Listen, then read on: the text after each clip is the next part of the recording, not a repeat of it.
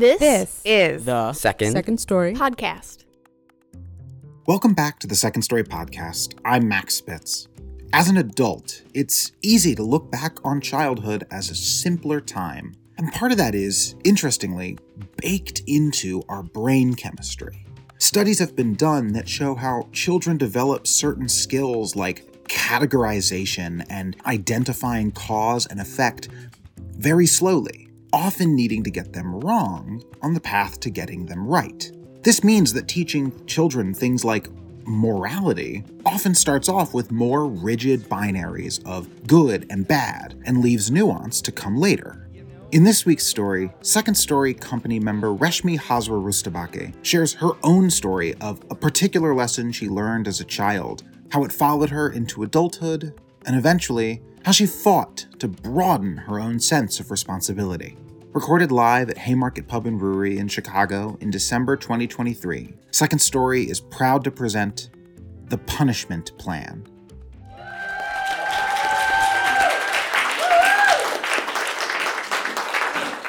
Mrs. Elizabeth was one of my favorite teachers, reading one of my favorite books, The Lion, the Witch, and the Wardrobe. Usually, I was getting in trouble for hiding reading books inside of my textbooks, so reading time in class was almost like heaven. Mrs. Elizabeth would call us over to the reading nook, and I would make my way over silently gleeful. The reading nook was designated by a soft, fuzzy rug in the corner among wondrous bookshelves covered in stories just waiting to unfold. On this particular day, we got comfy and cozy so that Mrs. Elizabeth could read us this week's chapter. I hope no one who reads this book has been quite as miserable as Susan and Lucy were that night. But if you have been, if you've been up all night and cried till you have no more tears left in you, you will know that there comes in the end a sort of quietness. You feel as if nothing is ever going to happen again. There the fourth graders were, sitting on the reading nook floor, cozy and snuggled, doing my favorite activity. I should have been over the moon. Instead, I felt as Susan and Lucy in the book did, like nothing good was ever going to happen again. Darcy, my supposed friend, was sitting next to me, but instead of making funny jokes about the book or whispering plans about the weekend, she sat next to me, pinching me continuously. I had met Darcy when my mother made me join the local Girl Scout troop so that I would have friends when I started my new school this fall. I don't think this is what my mother had in mind. I should have said something to Mrs. Elizabeth so that she could have witnessed the pinching. Because she'd never been able to catch Darcy in the act, Darcy couldn't be punished. It was just my word against hers. But I couldn't bring myself to tell Mrs. Elizabeth, because there was something I hadn't told anybody yet. I was pretty sure that my friendship with Darcy was God's punishment for how badly I butchered my friendship with Nina. At my old school, I was king of the castle. It's how I got Nina to go on the monkey bars when she didn't want to. She ended up cracking her ribs, but I figured that was a small price to pay for being in my orbit. One time, I iced her out at a sleepover at my house because I was jealous that she might like another friend more than me. But the piece de resistance was when I made her use oil to make eggs. We weren't even supposed to be cooking. And we ended up shattering a bowl in her parents' kitchen and she sliced her foot open. And I stood there telling her, keep it down so that we don't get in trouble. I loved this girl, but sometimes I wonder if I was the worst part of her childhood. Soon after she cut her foot open, my mother announced that I was going to change schools, and a dark thought warmed its way into my head. This was God's punishment for my bad behavior. I had attended a Christian church camp that summer, and the idea of punishment burrowed into everything I did. So I figured if I prayed every night, like 10 times a night, maybe Durga or Krishna, they would know that I was sorry, and maybe I could just stay at my school. But I guess they felt differently, since there Darcy was, pinching me when I should have been enjoying The Lion, the Witch, and the Wardrobe. I started keeping a list of all my punishments from God. Growing up in a Hindu and Christian household, I may not have known what God looked like or sounded like, but I knew they were all powerful, and that they used their power to punish me for my sins. What does a Hindu-Christian household look like, you might ask? Well, both my parents are Bengali, born and raised in India, but in two completely different faiths. My dad's Christianity was, and remains, important to him, but it was put on a back burner because the Anglican Church excommunicated him for having the audacity to love my mother. But Hinduism? It was everywhere. We had a little Thakur card from my grandmother, a space where she could do her morning and evening pujas. It was full of images of all of our family's gods. Krishna is my family's favorite, but I'm mostly partial to Durga, because she's a badass woman. My grandmother even had a picture of white Jesus. Just to cover all the bases. While the specific God didn't matter in our home, believing in something did. To be on the safe side, I added God to everything. My behavior and subsequent consequences became markers from the universe. God approves, God does not approve. I got the Barbie dream house for Christmas. God was really happy about my good grades. My brother broke my weaving, punishment for making Nina go on the monkey bars. No boys liked me in my high school. God thought I talked too much in class. When it took me 6 months to get pregnant for the first time in 2019, this was tacked on to my punishment for crimes yet unnamed. No matter how hard I had prayed for motherhood, this deep, aching desire would likely go unfulfilled. So when I finally did get pregnant, I was skeptical. I was sure that I shouldn't enjoy it too much, because eventually the other shoe would drop. And sure enough, it stomped on me. We lost the baby at 8 weeks, and since then we have struggled to get pregnant again. We went through fertility testing and treatments, only to be told we were part of the population with unexplained infertility. Nothing wrong with his body, nothing wrong with mine, just the luck of the draw. You could not tell me that this wasn't part of the punishment plan. But almost 2 decades ago, I had a glimpse at a life without punishment. That summer, I was constantly on pins and needles. I had never prayed so hard in my life. My father was having open heart surgery, but because of a summer school commitment, I couldn't be home. My godsister and I planned for an equally lazy and busy day to keep our minds off of the surgeon's scalpel and potential for so many things to go wrong. We already had lost her father to a bad open heart surgery, and years later we stood in the same spot all over again. By holding each other's hands, we hoped to get through it. But I prayed anyway, hoping that I could preempt any ideas that God had about all of this. The morning of the surgery, I sprang out of bed, ready to throw on some pajamas and head uptown to the sanctuary of her one-bedroom in Spanish Harlem. I noticed my voicemail symbol, though, with her number glowing next to it.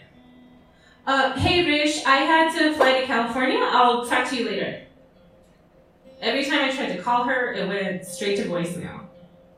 Now I had the surgery and her disappearance on my plate. I kept weighing the possibilities. What could have happened? Her sister, my other godsister, lived in California. Did something happen to her or her family? Was this a sign? Was Dad's surgery going to go badly? What did all of this mean? What it meant was that my dad had made it through his surgery that we had been dreading, yet somehow my other godsister passed the same day. In what could be seen as a freak occurrence, she had a brain aneurysm. And the young mother of two closed her eyes just as my father opened his. Because that wasn't how my brain worked, I spent the next 24 hours trying to figure out what I had done that had caused this cascade effect. Did I ask for my dad's life too much? Was God balancing the sheets? In order for Baba to survive, did Ritu Didi have to be taken? While I was walking to work the next day, my brother called me. He was back in Los Angeles after a whirlwind 36 hours in Ann Arbor, holding my mother's hand under the hospital fluorescents. What is the point of all of this? She was a young mother of 2, and now her boys have to grow up without a mother? Why did Dad survive and she didn't? She didn't deserve to die. I could hear the cars drive past as he waited for the bus. As he tried to console me through his own grief, I couldn't help but keep pushing it. I mean, I was yelling on a New York City street, my final rite of passage to solidify my true New Yorker status. The construction workers that usually catcalled me stayed silent and moved out of my way. Why did God do this? After I finally quieted down, my brother slowly said, I just don't see God that way. Well, what do you mean? Well, God going tit for tat. If that was the case, what did people in war-torn regions do? Do you think they deserve that violence? Or when someone is murdered or raped? God is not invested in checks and balances. God isn't giving us our hard times. God helps us deal with what is hard. Now, I wasn't completely converted by the end of this conversation.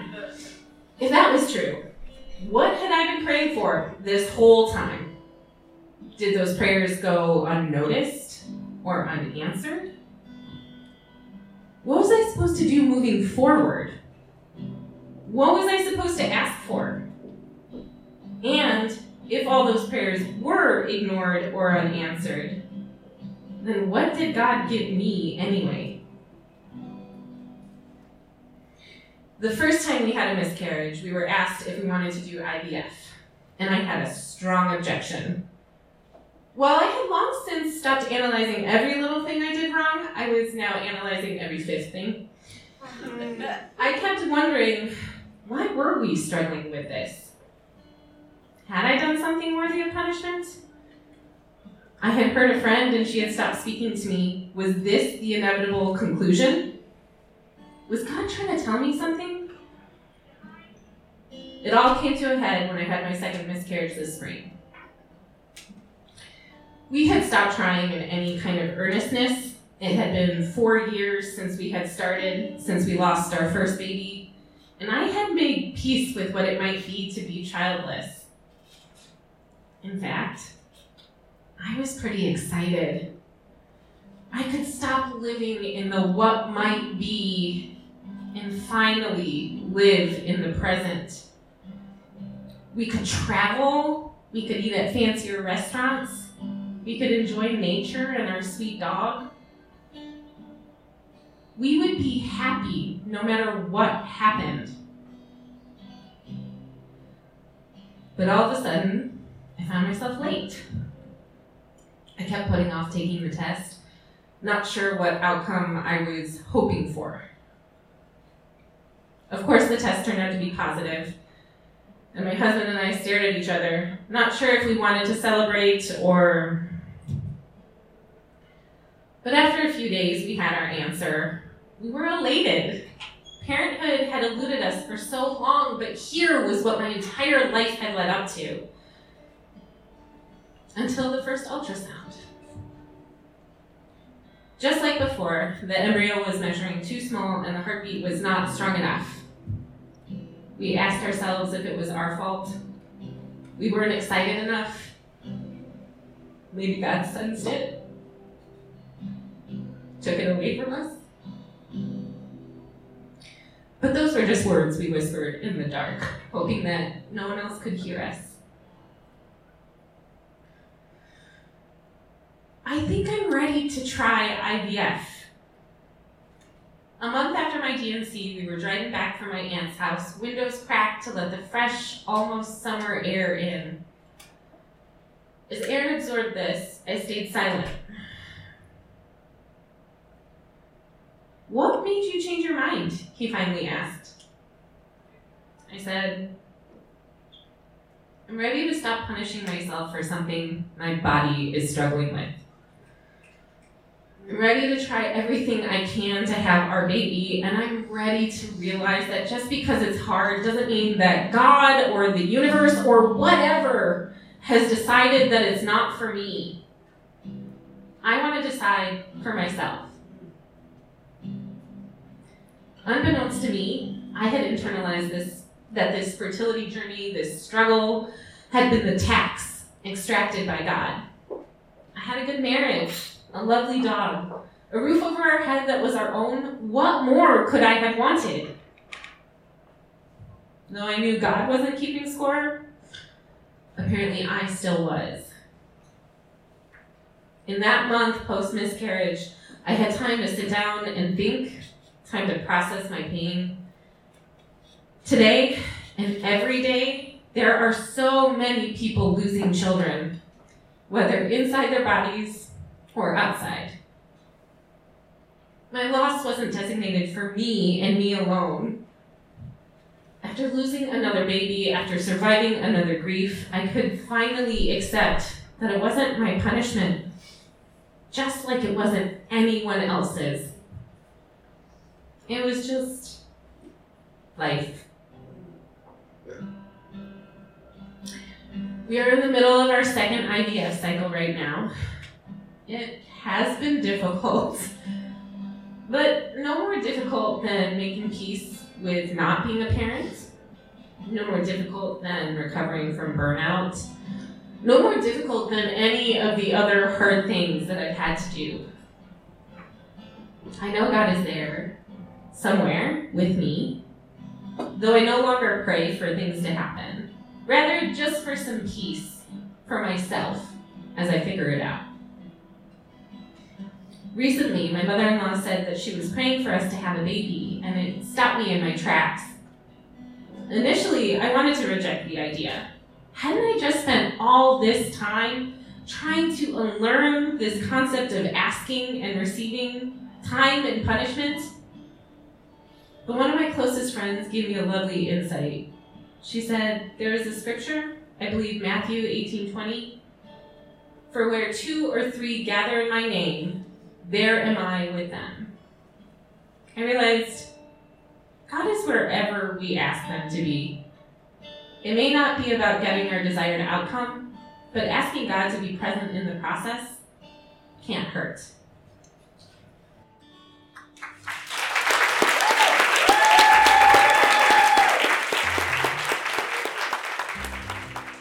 This story was produced by Jenna Myers, curated by Amy Tin, and directed by Brandy Jimenez Lee. Music and sound engineering was by Nathan Kistler. The Second Story podcast is produced by Max Spitz. To be the first to hear about updates and new episodes, sign up for our podcast listserv at 2ndstory.com/podcast or subscribe to the Second Story podcast on SoundCloud or Apple Podcasts.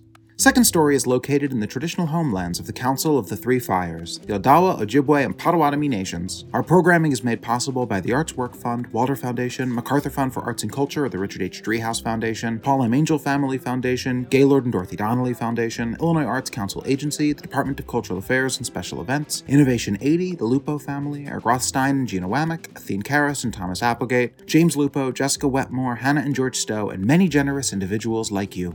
I'm Max Spitz, and This is the Second Story podcast.